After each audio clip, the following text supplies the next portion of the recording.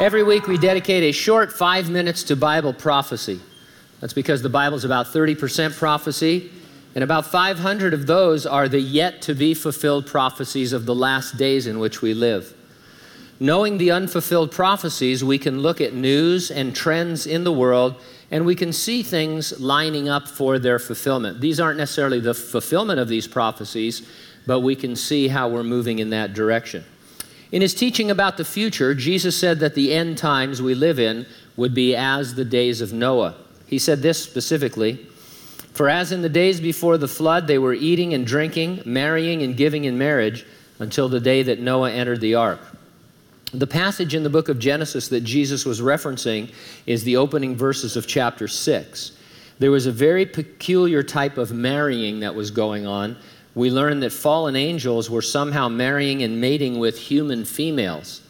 Their offspring were called Nephilim, described throughout the Old Testament as giants that were 12 to 16 feet tall. And these aren't just tall men. It isn't like a basketball team.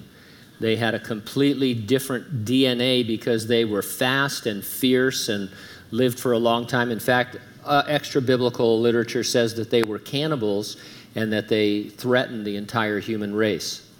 Somehow the fallen angels in mating with humans were altering DNA. Preserving human DNA was a major reason God brought the flood, because we learn there that we learn of Noah, he was righteous in all his generations, the Bible says, indicating that there was a genetic component. And so based on what Jesus said, you'd expect the end times to feature genetic tampering, and it does. Scientists are utilizing something called gene drive.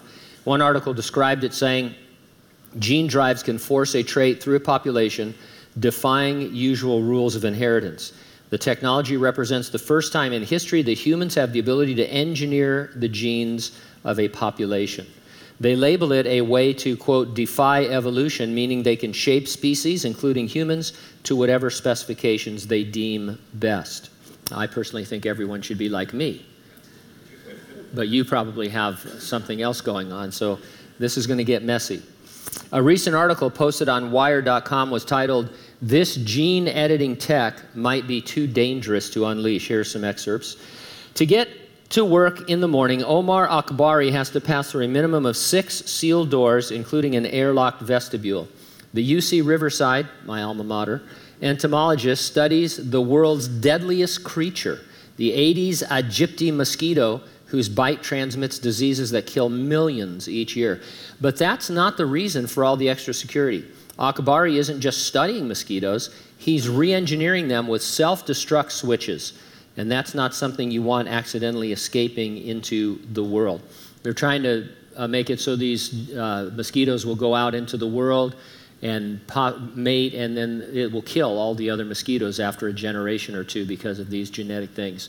This sounds just like the beginning of 90% of the apocalyptic movies that are made, only it's real. These things actually exist. And I'm sure the 6 layers of security are definitely enough to keep these mosquitoes from escaping because they're so big and they're so easy to catch, right? The technology Akbari is designing is gene drive. Think of it as a way to supercharge evolution, forcing a genetic modification to spread through an entire population in just a few generations. Now, if you read a lot of articles about the current trends in genetics, it's not uncommon to encounter words like Frankenstein and chimera. And these are mainstream scientific articles. This isn't the fringe world of, people who are trying to be conspiracy. This is what you're reading in scientific journals. It's just scary what we can now do to DNA. Before the flood, fallen angels were manipulating DNA, corrupting it to produce Nephilim. Jesus said it would also characterize the end times, and we see it happening just as predicted. Jesus promised he would come to resurrect the dead in Christ and rapture living believers in an event we just generally call the rapture of the church. He said it was an imminent event, could happen at any time. Nothing needs fulfilling before it could happen. And so that's where our blessed hope is. It's in the coming of the Lord for us. Are you ready for the rapture? If not, get ready, stay ready, keep looking up, because ready or not, Jesus is coming.